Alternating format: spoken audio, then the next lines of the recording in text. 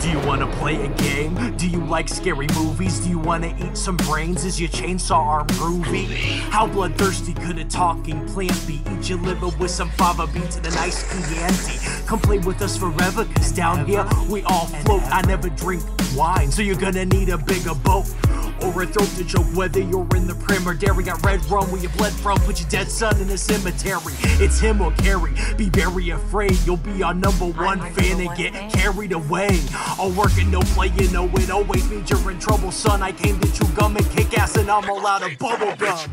What if Quint killed Jaws' father? What if the Blob's body was marijuana? What if the leprechaun got a job as a bank guard? What if the Wolfman had a cowbell instead of every scary movie made since Oscar Wilde was writing letters had canon to watch them all and tell you how to make them better. So put your earbuds in and forget what you're planning. It's time to take our heads and shoot them out of a cannon. Shoot them out of a cannon. Shoot them out of a cannon. Shoot them out of a cannon. Shoot them out of a cannon. Shoot them out of a cannon. Shoot them out of a cannon. Shoot them out of a cannon. Shoot them out of a cannon. Head cannon.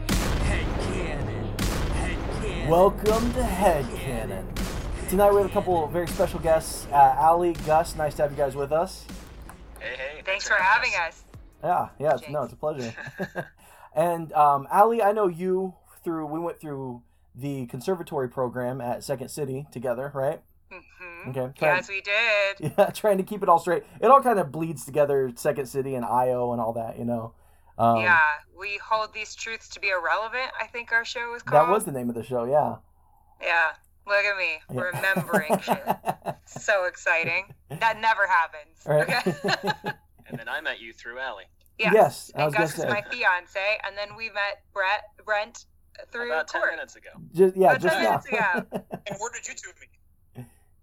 College. First week of college. Oh, nice. Yeah. Yeah. We saw a show together. It was called American Shark. It was about it was a fascinating. shark that fights terrorists, It Osama was- bin Laden and the tuna bomber. Exactly what you would have expected. That's Quite amazing. something. That's awesome. It's amazing, yeah. Yeah, I want to see the show It now. was pretty bad, but you know what? We got through It's it. supposed to be. It was supposed to be pretty bad, so purposefully bad. Yeah. Man, Well- now I'm like recycling through all these fish puns. It's so amazing. Like, Yeah, I'm like, yeah. A lot of Kept going. potential. A lot There of were a lot potential of there.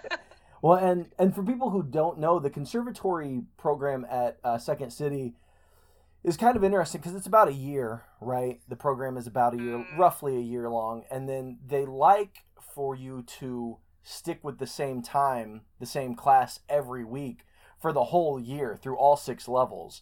So I think it was like Saturday mornings I did level 1 and level 2, and then you have to re-audition at that point and to get into level 3. So then I think it was from then on that's when we were in class together, was level 3, 4, 5, and 6, right? So Yeah, it was like 9 a.m. on a Saturday for a year. I couldn't be funny at 9 a.m. on a Saturday. Which is the perfect time to do improv comedy. You like wake up and want to go do improv at 9 in the morning. Yeah, you're like, please let me think on my feet this morning. I just want Absolutely. coffee. No, that's all I can do. Yeah, you get drunk on a Friday night. The next day, everything's like the opposite of loosey goosey. Right. You're like, well, I just have to get drunk before class. That's the only. Yeah. That is the only solution. It's downtown Chicago. There's a mimosa bar somewhere. Yeah. We'll have fun.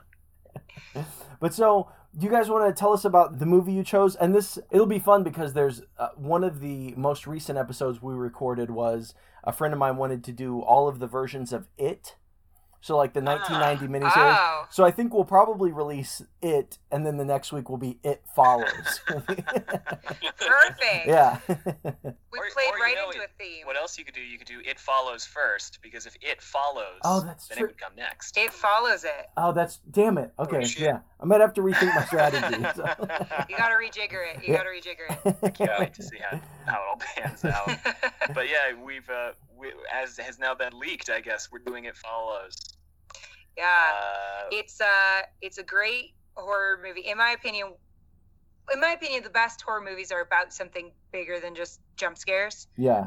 So I'm like very into things that kind of are a little bit more of a thinker horror movies, which I think this does without like beating you over the head with a theme. About a basically sexually transmitted disease monster that follows you around until it catches you and then it kills you. And then you're dead. The rules are so simple. You know what it's like? It's like you go and you do it with someone, and then you're immediately like fucking John Connor, like in the Terminator. Yes. You suddenly have a Terminator. Right. Yes, exactly it's like a Terminator, but can look like anything. Slower. Well, Right. that's T2. Oh, that is T2. I forgot about T2. It's kind of like T2. Yeah, it doesn't. Less action. It doesn't feel fear. It doesn't feel pity. It doesn't feel remorse. You know, and it will not stop until you're dead. Yeah. And it will look like your mom. Yeah. Or your dad, depending on whether you're a guy or a girl. Gus and I both had we had like a month during quarantine where we watched like horror movies back to back to back. Nice. And then this one we had to stop because we had the after weirdest dreams after this movie. Wait, like It what? was just like a little too much suspicion of each other. Mean, I could get into the Allie had a dream where she was sitting on our couch and she heard someone coming down the stairs, right? Yes. And it was Gus, and then he like just turned to me and just started walking toward me and wasn't responding to anything I was saying. And the only place I could go was the balcony, and I was like, fuck. It was scary. And the next morning I woke up and he was like standing near the bed, and I was like, no, absolutely not. Not malevolent. No, you were like, I'm one of those people from a horror movie. I went to the balcony where there's no escape. There's nowhere for me to There's go. no escape. I know. How many times did they tell those people don't be in a room with one exit? And then how many times were you like, "There's one exit, dumbass"? Should we kind of skim the premise again, real quick, for people who might not be familiar? Well, no, I think I like that. I think you kind of touched on the like the theme of it, and I've kind of noticed this recently. Is like a lot of the best horror is, or at least the horror I enjoy, is like this, or you know, Stephen King's The Shining is a very thinly veiled metaphor for alcoholism, and like a lot of the best horror is like there's like it's such a thinly veiled metaphor. It's hardly even a metaphor, but it's you know. But yeah, so yeah, I think we touched on the theme, but yeah, if you guys want to kind of go over, you know, what exactly, like kind of the plot points, the beats of this movie, you know, and where it takes us. We can start there. What happens to you when you receive this monster? For sure. So it's all from this girl's, Jay's, perspective, pretty much. And the long and the short of it is, after some very good setup, she sleeps with her boyfriend, kind of new guy, and then he drugs her, ties her up, takes her to the Packer building in Detroit, ties her to a wheelchair, and shows her there's a naked woman walking towards her. And he says basically, okay, this is going to follow you now. It was following me. I'm really sorry. Don't let it get near you. Here's what I've done to escape it. Goodbye. Yeah, he gives her a couple rules. He drives her home. He gives her a couple rules too. It's like don't ever be in a room with only one exit. It can look like anybody. Yeah, it's always just walking towards you. But it is just walking. Yeah, it's slow, but it's not dumb. Yeah. And to me that's. I had never thought about how terrifying it is to like have something constantly walking towards you. Like there's just that like it's sort of almost like an offshoot of like a zombie film, old style zombies, in a way, especially, but like with an updated kind of modern take. And with like a little bit of like, well, zombies are kind of a metaphor for like consumerism, right? And this is sort of more of a metaphor for, I mean, a lot of stuff. Because the guy, he can still see, he still has the virus. I guess he can still see the whatever's following the next person. Right. Well, anybody. Well, I was gonna say, for me, it was kind of like, you know, along that theme. I think the most obvious thing to map on it is an STD. I agree that there are other things, you know, abuse, trauma, other things, but looking at an STD, you know, a lot of them, herpes comes to mind, but it's like maybe you could like suppress, it's not like always there, but you have these like flare-ups, you know, so he passes it on, which I like the scene in the very beginning because it kind of sets the tone for the whole movie where the girl goes to the beach, you know, Oh my god. And then it cuts to her like the next morning, and her fucking leg is like, it's the worst so visual. Freaking creepy. Yeah, her leg is like. Yeah. Did you folks think that was like the end of them, like that they were spoiling the end? It feels like it. Only because I thought that the girl with the snapped leg was the lead girl. Yeah, they look very similar. So after the movie was over, it's like, oh, okay, that's obviously not that person. I was gonna say the actress in this movie who plays Jay, she looks so similar to an actress I worked with in Indianapolis who was like very active in the indie comedy scene, and I think she's since moved to California. Like, I knew she wasn't in this movie. I knew it wasn't her. But like I looked it up just to make sure because they look so goddamn similar. I was like, that's not Nikki, right? Like, I'm sure it's not. You know? Oh, that's wild. What if it had been? Oh my god, what if? Legend. I thought I loved Corey's point about STDs. I had specifically been thinking about it in terms of like the AIDS epidemic in like the 80s and 90s, and how like because the director specifically, Gus and I have read a couple articles about this movie because, like I said, we're very obsessed with this movie.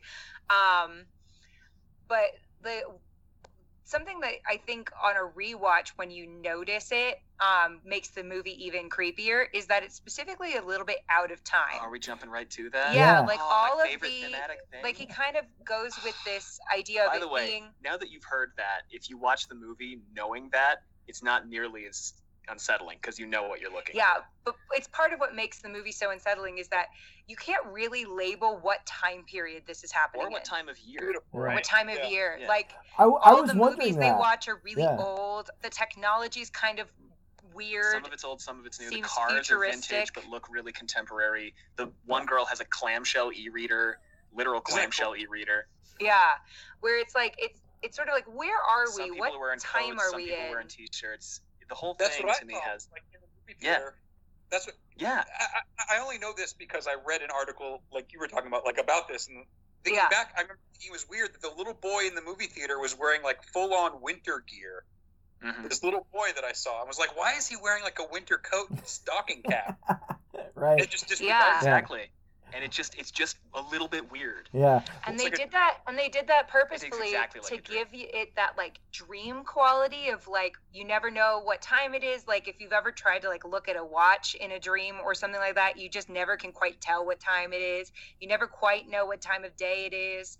Like that kind of. And there are moments surreal where quality. it almost feels like you jump location, like you'll be mid-conversation. There's a couple instances I noticed where this happens, where characters will be mid-conversation, and then it jumps ahead in the conversation, and they're in the same place, but it's nighttime, and it's never really addressed. Right. And it only happens a couple of times, but it's just a little bit strange.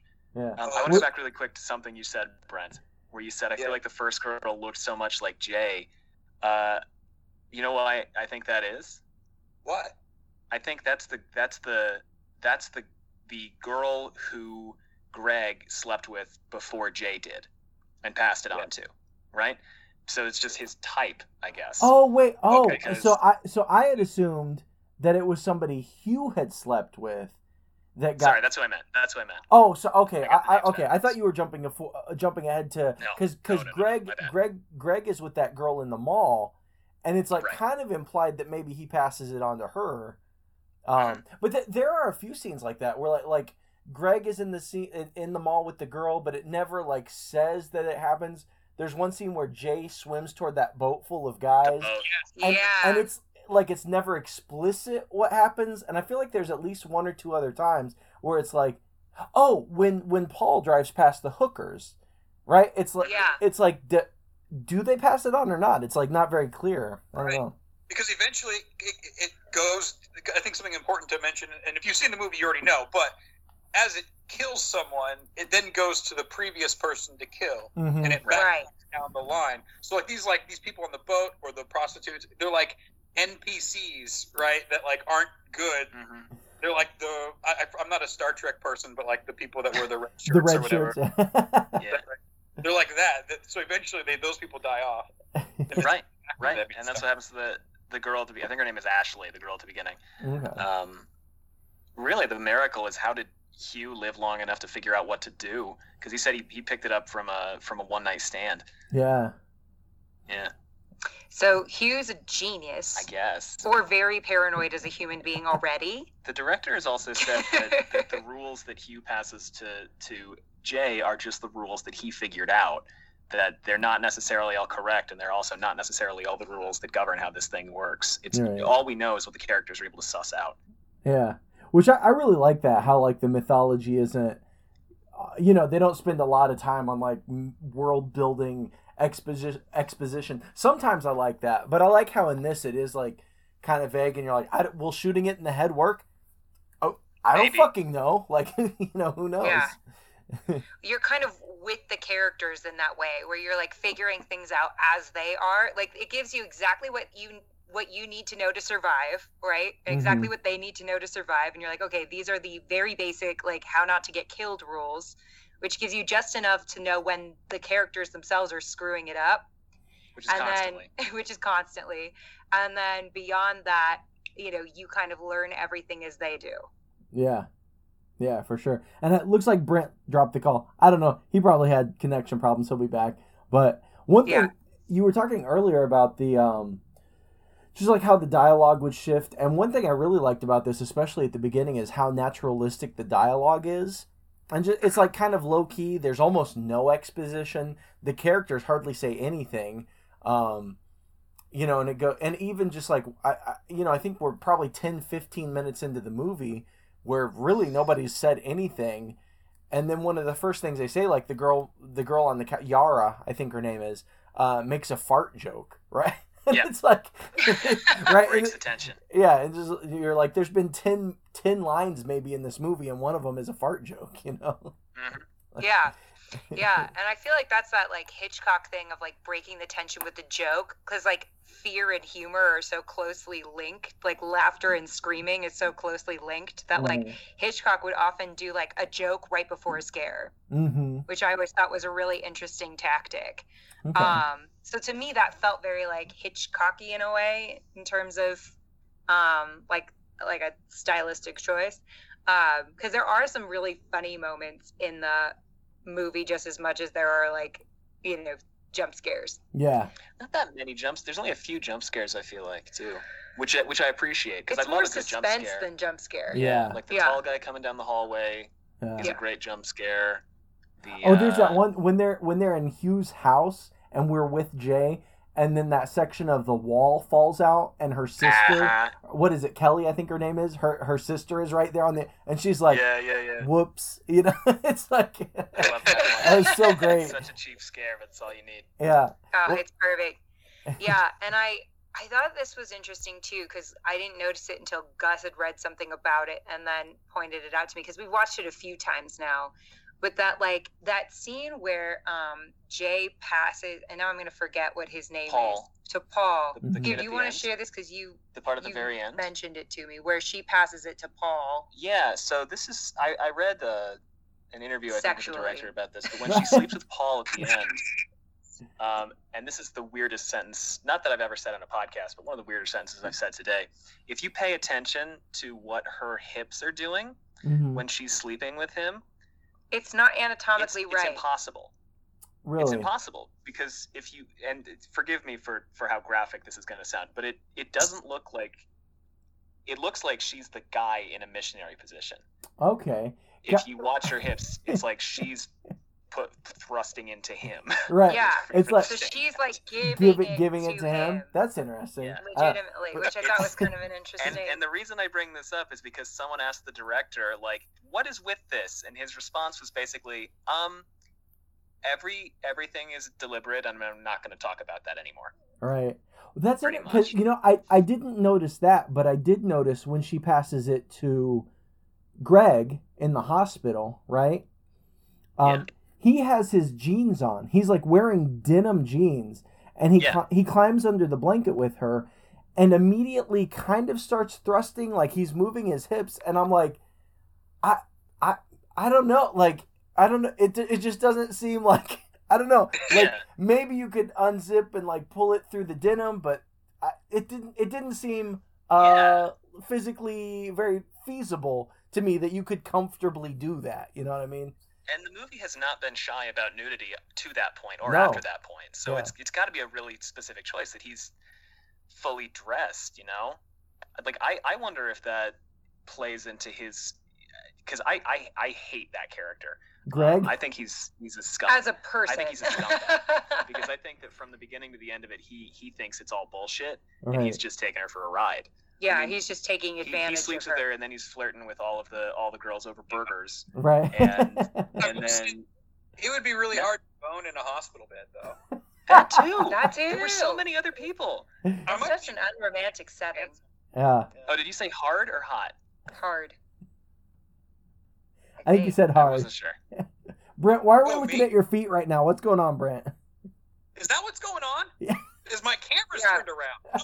I've been trying to get my camera, but it's just looking at my feet right now. Yeah, Brent's having technical difficulties. There's your face. There you are. There's your feet.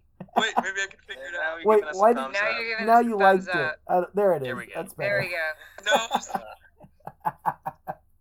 I'm sorry. Good Lord. What if I did the whole podcast in a mirror? Ooh, that could work. I just thought you were trying to get a Wiki Feet profile going. I didn't know what was... I've got that already. Yeah, we're gonna later on in the podcast we'll plug Brent's OnlyFans page, which is just his feet. Yeah. Oh, yeah. And then Which is just only feet. Right. Well, not anymore. They're scrubbing adult content from their site. From OnlyFans? Yeah, they've Then decided who they the want to hell make is it going to family use friendly. it? Isn't that their whole I'm thing? sorry.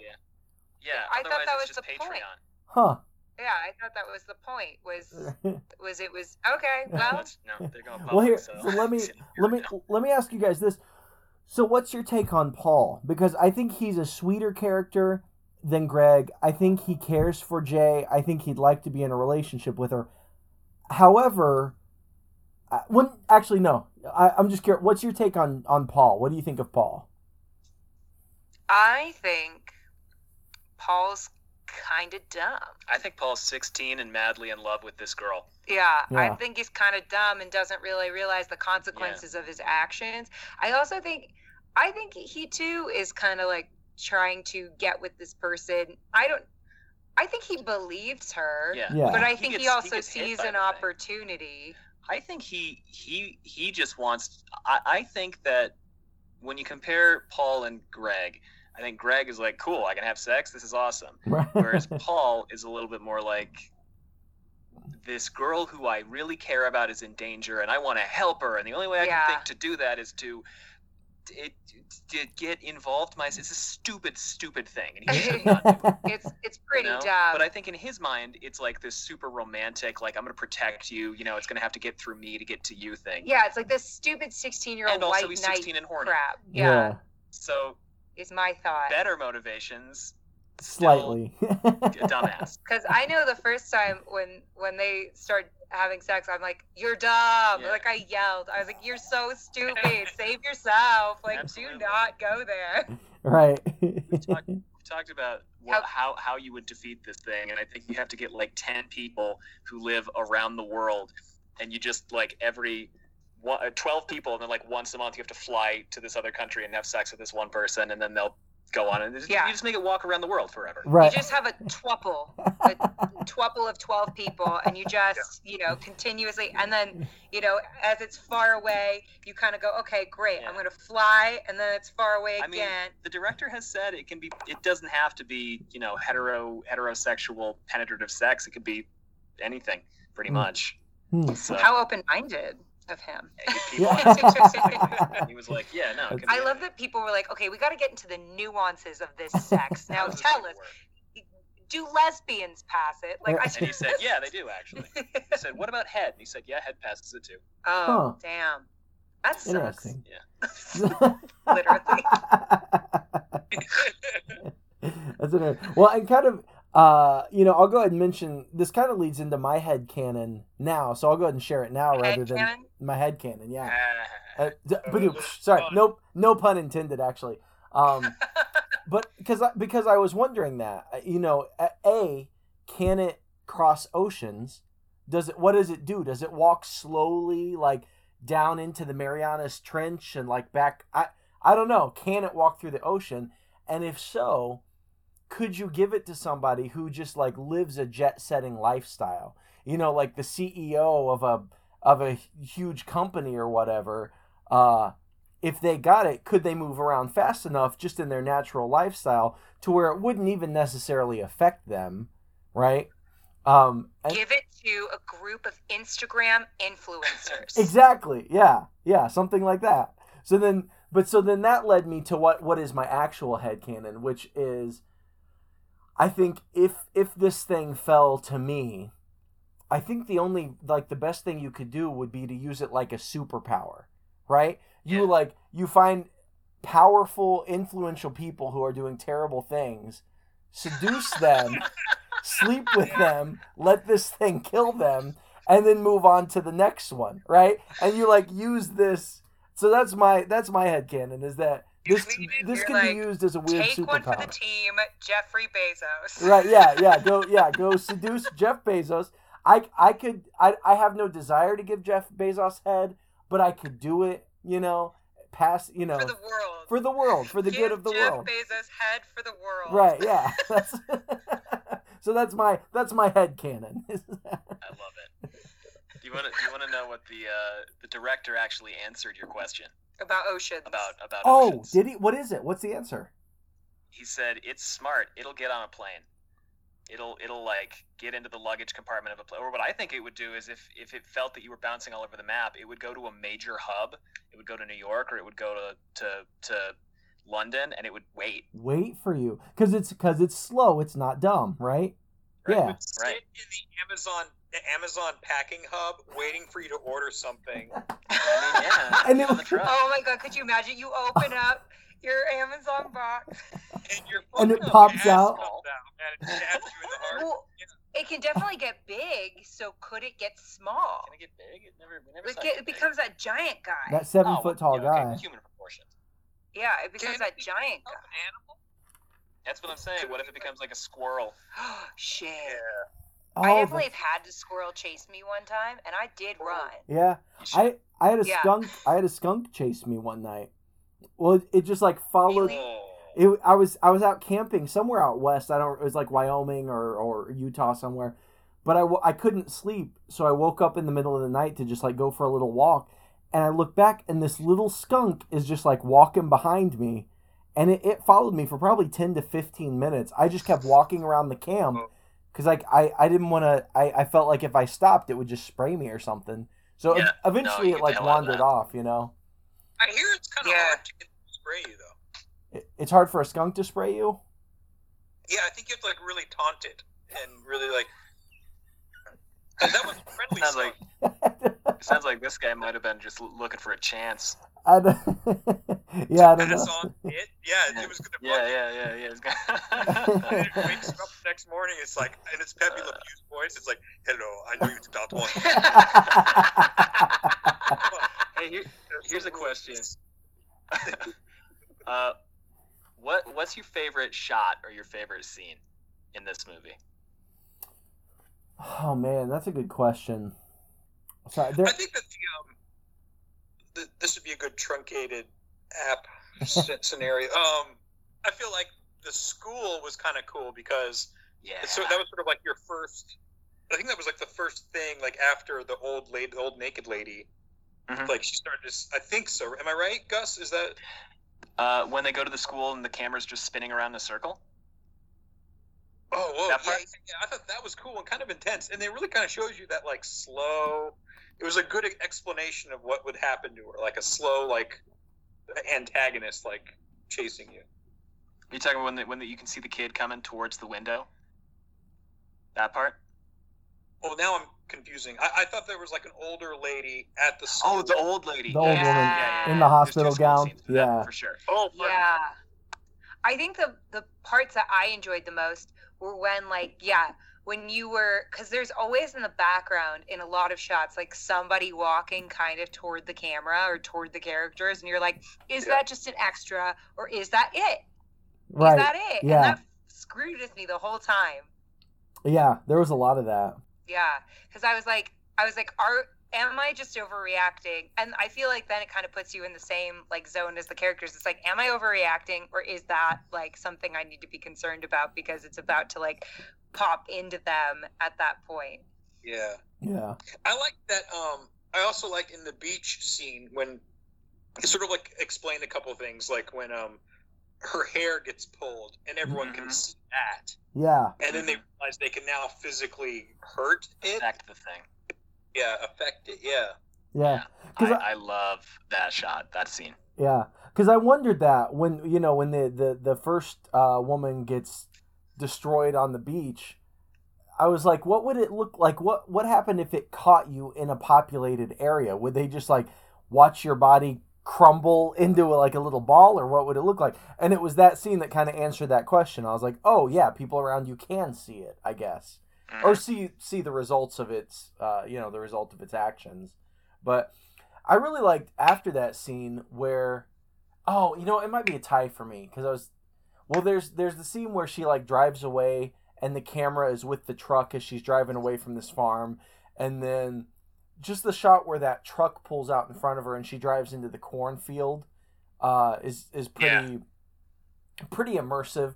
But also the very beginning when he has her in the wheelchair, Hugh, and he's like showing her, and the camera, it's almost like it's attached to the wheelchair and it's looking at her. Yeah. It's attached to the feet. Yeah, so that I don't know. I thought that was pretty cool how the camera's like following her around, like tight on her face, as she's being wheeled around this building, So yeah, I love that part. That's such a cool shot. That's up there for me for sure. Yeah.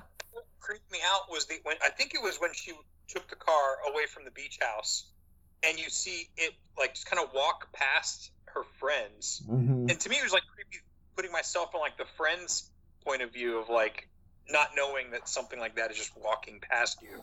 Right. Absolutely. Yeah, that you can't see it, but it's still there. Like both sides of it are so creepy. Sorry. No, you're good. You go. Oh, okay. I think anytime I'm like walking on a sidewalk and I trip a little bit, I'll be like, is that one of those it things? Yeah, just trip over it. Just chilling. Because I feel like what's so great about this too is you can't help but like talk about like what would I do in this situation. Like you can't help but go like, all right, this is the plan if this ever happens. Because of course Gus and I came up with you need like a 12-person fuck circle, global network, global sex network. Right. Well, I wondered that when they were all at the lake house, right? The scene we were just talking about. I was like, what if they all just fucked each other and then they could all at least see it, and all like they could all be on the same page and attack it together because they would all be able to see it. Big ask, yeah. Right. That's a big ask for a friend. And consign yourself to death. Now the big question is, would you do that for a friend? Well, question. and that reminded me of, because I mentioned earlier how our It episode, Stephen King's It, kind of feels like sort of a companion piece to this episode. But I don't know how familiar you are with that, but in the book, there's a scene where all the kids have like this weird orgy. The 11-year-old gangbang? Yeah, the 11-year-old gangbang. Yeah. So I read that on the airplane and I was like, what the hell is going on? Yeah, you're like, what is this? But I almost felt like that was another way in which these two things are kind of similar, where like having a big weird orgy helps you defeat a monster somehow. Now my question is then who gets, if it's a threesome. Now see, we're getting into the weeds of like, all right, so sexually, if it's like a threesome or an orgy or something, we got to call them. Yeah. Like who would get it? Right. In that situation. I feel like both of you. I think picks one. Is kills the answer the first just one, yes? Then kills the second one. The answer is just yes. I have a question. What if like it's following the person and he or she is at that moment doing it? Does like the monster like just wait, like stand there like? That's another good question. Is it like, okay, I'll wait for them to finish, and then I'll go to this person? And at what point does it belong to you? Is it the second it happens, or is it afterward, or like at what point in the coitus is the it transferred? Yeah. Well, and that I thought of a scenario where, what if Hugh passes this on to Jay, and then Jay and her friends are able to combat it for how, let's say like 10, 15 years, she's able to stave this thing off, right? So Hugh is like, okay, I feel I have a relative degree of safety, I feel. So he gets married, has kids, whatever, doesn't think about it. So then one night, like, he and his wife are about to have sex. Meanwhile, Jay gets killed somewhere, 200 miles away. He has no idea. So in that moment, he passes it to his wife without having any knowledge that he's doing so, Yeah, you're never safe. That's the thing, is you are never fully safe or comfortable from it. Yeah. Ever. Yeah. That's what we were talking earlier about, metaphor and thinly or thickly veiled metaphor, and the more times I watch this movie and the more I think about it, the more I feel like one of the main things it's going for is feeling out of your depth in maturity and growing up. And I say that both literally and figuratively, which ties into all of the imagery of water in the movie, which I would love to talk about at some point. It doesn't have to be now, but that is what I locked into the most when I was watching this thing. Is you start out with Jay and her tiny little wading pool thing. Yeah. It's a backyard above ground pool. Yeah. And it's safety. It's a sense of safety. It certainly seems like it to her. There's little kids watching her bathe, and she doesn't even care. She's just like, I can see you. Get out of here.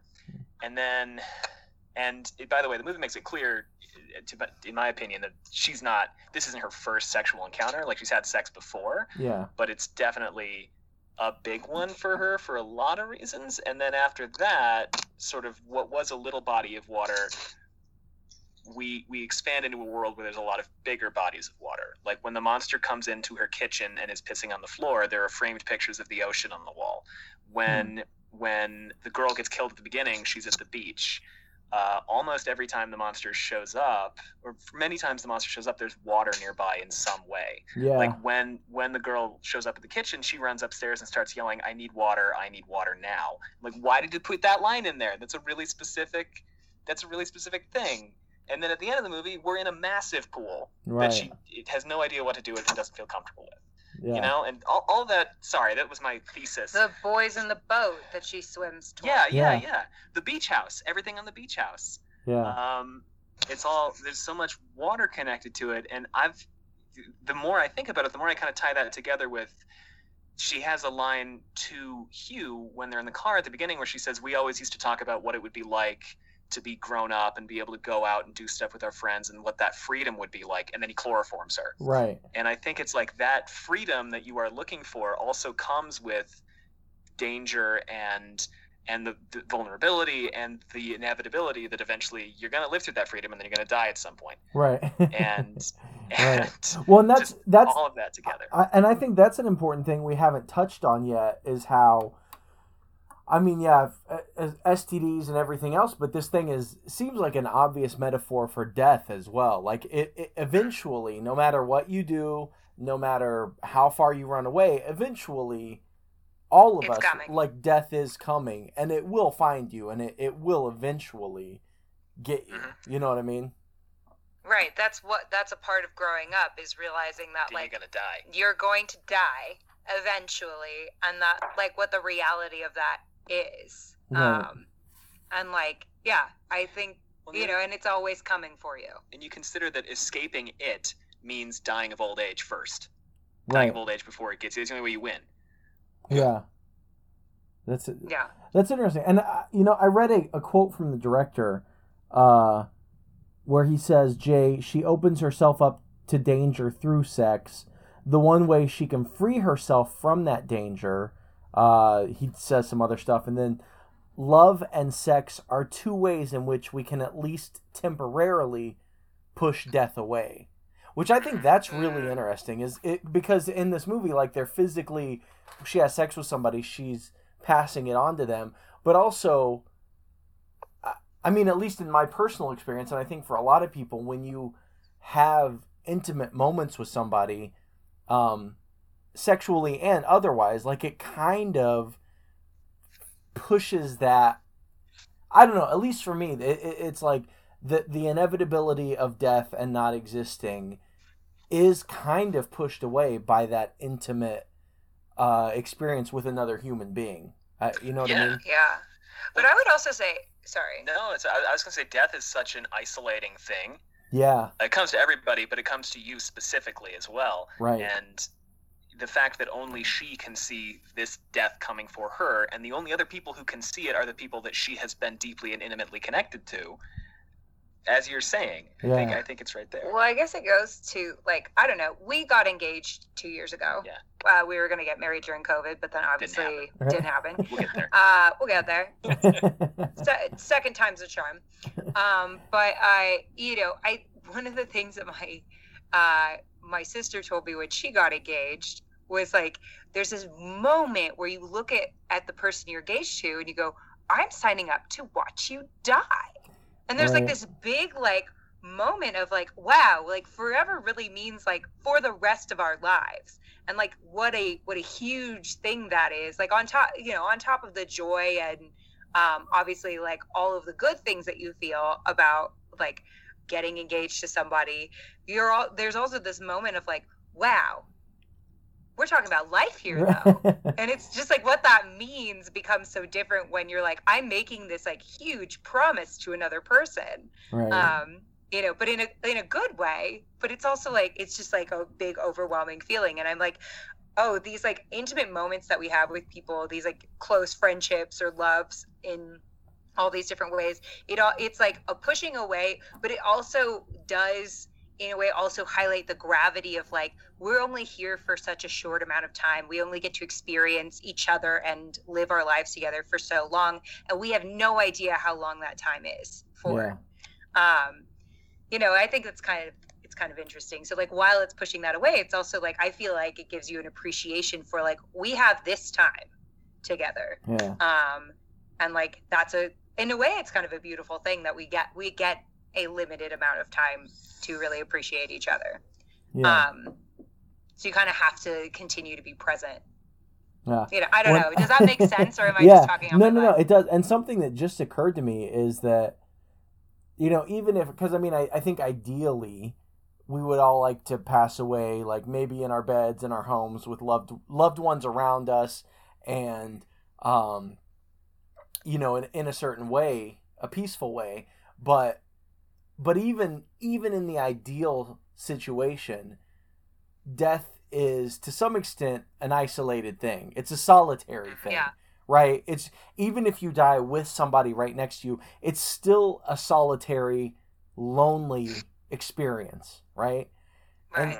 And so I don't know. I'm like thinking it's forming like as I'm talking, but it kind of seems like, but any kind of intimacy, sexual or otherwise, is almost an act of defiance in the face of that kind of like inherently solitary existence. Does that make sense? I don't know. Well, even on top of that, where does life come from? Right. Sex. Yeah. So it's very much they go hand in hand. Right. Well, and then if you think about it that way, like now we're getting to like really weedy territory, but life comes from sex, right? You're giving someone the like gift of life, but it also comes with the curse of death, right? Like that's eventually, true. Like in this act, you're creating somebody who eventually will also die. Right. And from that moment, they're being hunted down and pursued. Yeah, I dig it. Yeah. Yeah. I dig it. But that's what's so cool about this movie is like you can really come up with a lot of interpretations of what the monster is and what this like world is. But I just think it's cool because it feels so relevant to so many different things. But yeah, and maturity and like what becoming an adult means, which is like kind of reckoning with your immortality. Because everybody's always like, oh, when I was a kid, I was never afraid of X, Y, and Z. And then when you're an adult, you're like, I'm afraid of everything. Like, things trying to kill. Yeah, that's the thing. Like when Corey and I first started the podcast, like I wasn't actually a very big horror movie fan. Like I just didn't like things jumping at me and scaring me. But like the guests have like come through and have shown me some amazing movies that I've like enjoyed thoroughly. Because and I've always told, like I told Corey right from the beginning, I was like, man, movies aren't that scary. You know what's scary, man? It's fucking being an adult. Like having a mortgage you have to pay for, like that shit is scary. Having 2 kids, like that's scary stuff. Yeah. Nice. We'll go. And so, I wanted to ask, going into the final stretch here, I want to hear your headcanons as well as your theory on where it comes from. But there are a couple other things I wanted to touch on. Do you guys, do you have any thoughts on the movies they're watching in this, or the recurring one Yara keeps bringing up? I think it's The Idiot by Dostoevsky. And I've never read any Dostoevsky. I've read a couple things about that story, but do you guys have any thoughts on some of the recurring themes there? Well, Russian literature is hella depressing and usually has a lot of death in it. Yeah, that was what I was going to say. I mean, the passage she reads at the end is explicitly about living in a situation where you know you're about to die. Or maybe that's in the middle. I mean, there's a point where she reads out this passage that says essentially, if you're in a house and you can't get out and the house is collapsing and you know you're going to die in an hour and then 10 minutes and then 30 seconds, there must be a desire to sit in peace and do nothing because you can't escape it. So why not? Yeah. Yeah. I mean, the Idiot. I haven't read The Idiot either. This made me want to read it, but from my understanding, from what I've read about it, there is a lot of that. And from having read a big chunk of the Brothers Karamazov, which is also Dostoevsky, don't quote me on that, I might be wrong. If you're wrong, I'll cut it out. Thank you. It's also Russian literature. It's also got a lot of contemplative meditation on death. Listen, when you live in a place that cold, there's not a lot else to think about. And then the movies, though, I mean... as someone who used to live in Chicago, let me tell you. But, the movies, I mean, I think one of them was like The Creature from the Black Lagoon, I want to say. They're all like old 50s sci-fi. Yeah, but a lot of those were like something is hunting you, it's inescapable, and, I mean, Lagoon, again, the water thing. Right. Yeah. But also just... So maybe they're watching Frankenstein. So maybe that's... Okay, fine, headcanon. Maybe that's where it comes from. We don't know everything that's in the ocean. Maybe that's where it comes from. We'll just stick with a water motif. I do want to mention, too, the first movie they're watching, before even... We're talking about the fart joke. Right. The dialogue in that movie is about not having adequate voltage to do something.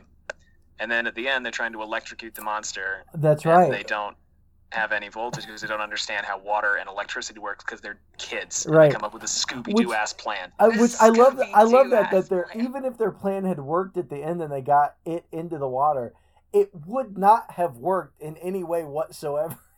I love not even that. A little bit.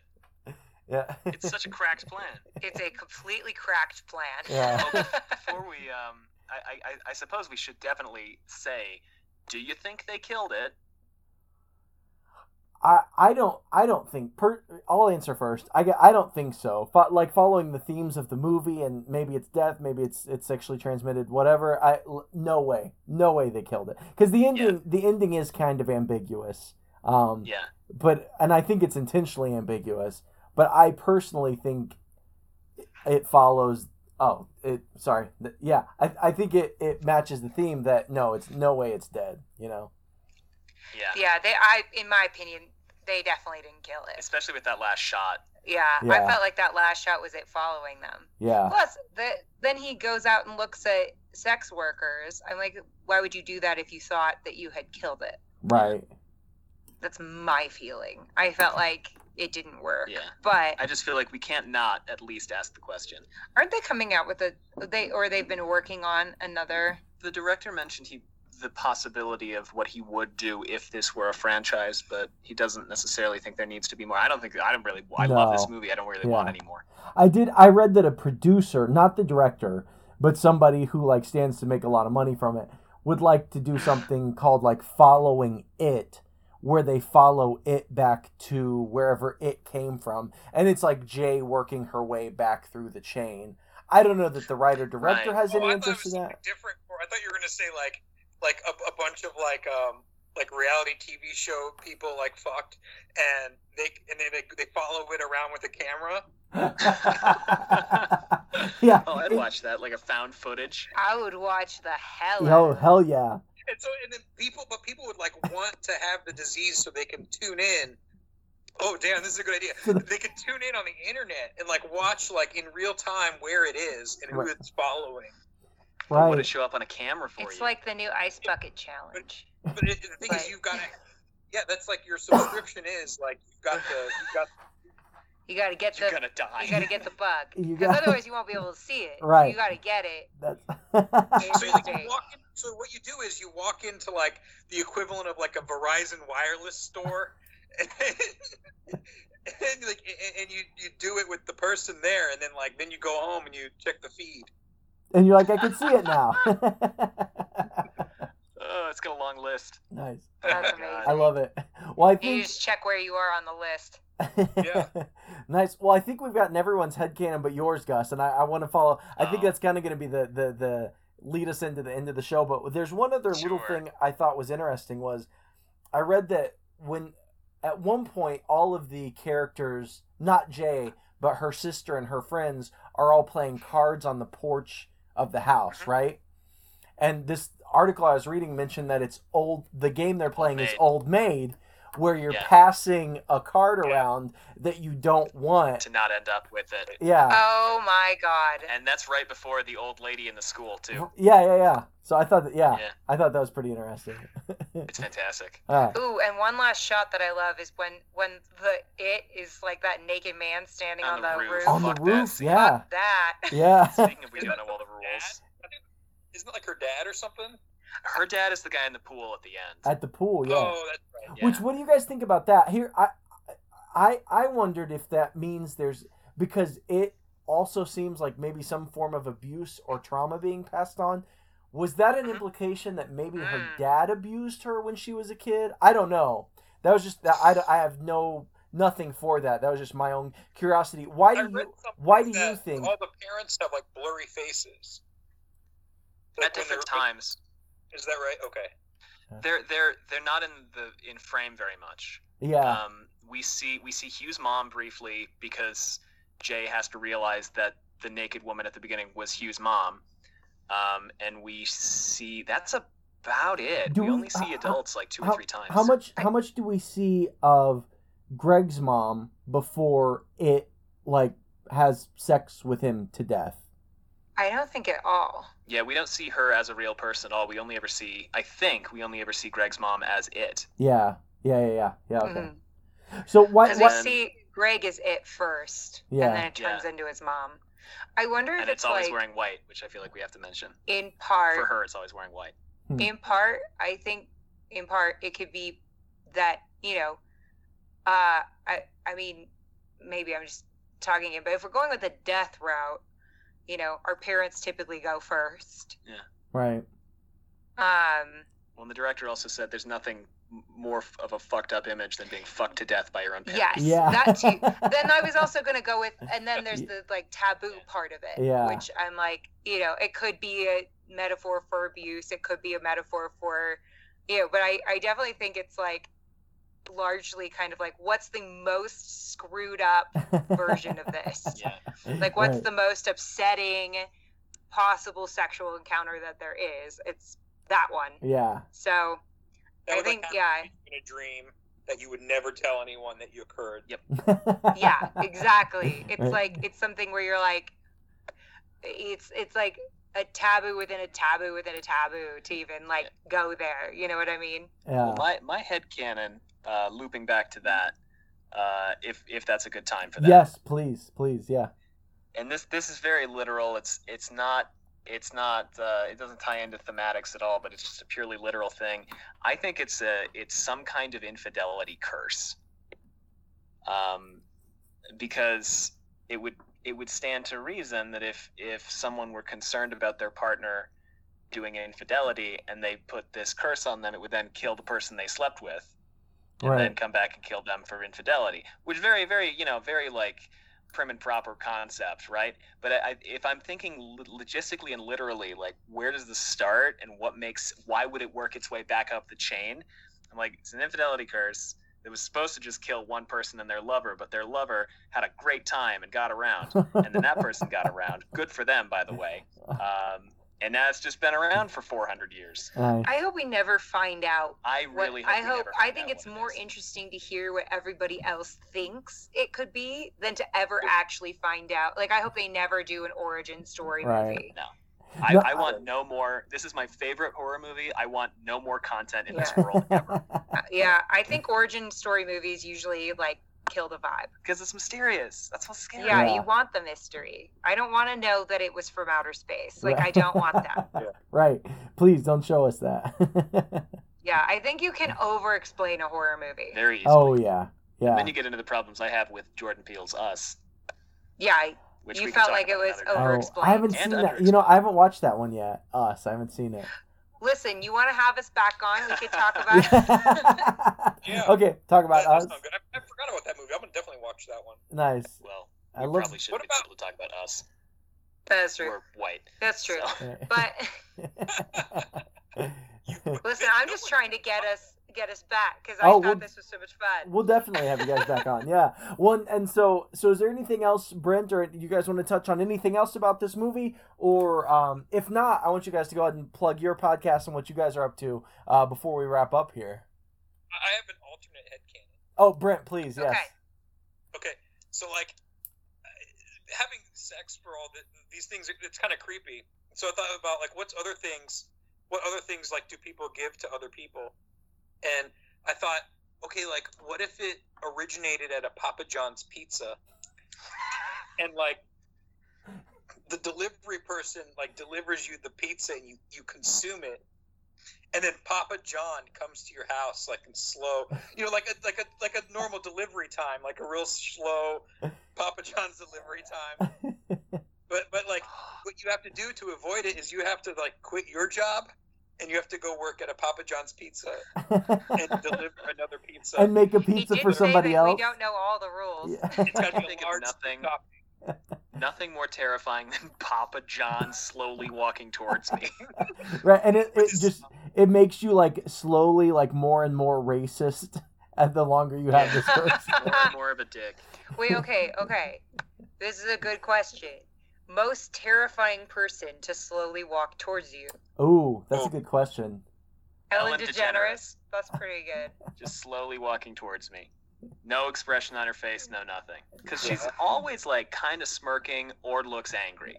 But if there's nothing... Right. What's that? Oh, man, there's a very... I don't know her name. There's a very small actress. It's like an older woman. She's like 4 feet tall. The Poltergeist lady? Yeah, I think so, yeah. The lady. Right? Hold on. Brent, you answer. I'm going to find her name. I think it is the woman from Poltergeist. When she's like, all children, and we got to do that movie. That'd be a great movie to do. Oh, yeah. All children are welcome. Like, she's screaming into the void. Yeah. Yeah, her. Like, someone like, you know, like those Hawaiian dancers that dance with fire, and they wear, like, palms around, like that's their outfit. Yeah. Like a guy, like, walking with, like, a flame, like, slowly towards you would be kind of creepy. Ooh, that'd be creepy. Yeah. He's not wearing shoes, but he still has, like, ankle bracelets of, like, shorter palms. Anyone with with flame would be scary. Or Danny DeVito. No, that would be delightful. I had one and now it's gone. You know what? I'm gonna go with Jeffrey Bezos. Oh, God. Oh, there, yeah. Okay, nice. Bringing it back around to Jeff Bezos, yeah. Yeah, you know what? I'm going to give us that call back. Yeah, I appreciate that. Just walking toward you with my God, yourself. Whoa, yeah. Fucked up. Whoa. That would be fucked up. That's real. Yeah. That's real. Then I could really see what I look like to other people. No one wants that. And yourself is only talking about, like, the most embarrassing moments of your life. Stop. Like, remember when you tried to one-up your cousin at the party, saying, "Hey, what books have you read?" Dostoevsky's The Idiot. Yeah. Brent, go write this. I love it. It's awesome. So, Ali, Gus, before, I know you guys are on a time crunch here. You got another appointment booked back to back. You guys are so busy. What's your you guys have anything you want to plug real quick before we wrap up here? Yeah, take it away, Gus. We have a podcast of our own. It's about a series of books that are called The Wheel of Time. It's a big fat fantasy series. Is that Robert 15 Jordan? books. Is that right? Robert Jordan. Yeah, nice 15 one. of them. I've read the whole thing. And I am currently working on reading them. And so we do an episode a week where we read a couple chapters and talk about it. See what our thoughts are. It's a pretty irreverent podcast. It's called Wheel Takes. Wheel Takes. Wheel Takes. On Nice. Twitter, Instagram, Facebook, what have you. Check us out. Yeah. Wheel Takes podcast. Wheel. There's only one way to spell wheel. I almost tried to define which version of wheel it is. There's only one. This is the one. Yeah. It's the expected spellings all the way around. That's awesome. I love that concept. And I started to read The Wheel of Time at one point. Why did I stop? I feel like maybe they pulled the audiobooks I was listening to off of YouTube or something. But that's something I've wanted to read, but I haven't yet. So listen, we've got a great read-along podcast for you. Well, we're happy to walk you through it. As we mentioned earlier in this episode, the movie, or movies in this case, we're going to be watching next week are the It movies. So the miniseries Stephen King's It from 1990, as well as the more recent It and It Chapter 2. As always, you can follow us on social media, Twitter at Horror Movie Pod, Reddit at r/horror movie pod, and Instagram and Facebook at Headcanon Pod. Danger Explosion presents Headcanon Podcast. Well, thanks so much for having us, Corey and Brent. Seriously, this was so much fun.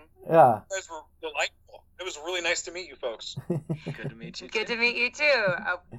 Let us know anytime. We'd love to come back. It's a pleasure to be here. Hey, for sure. Yeah, you guys take care. It's good to see you. This has been Headcanon.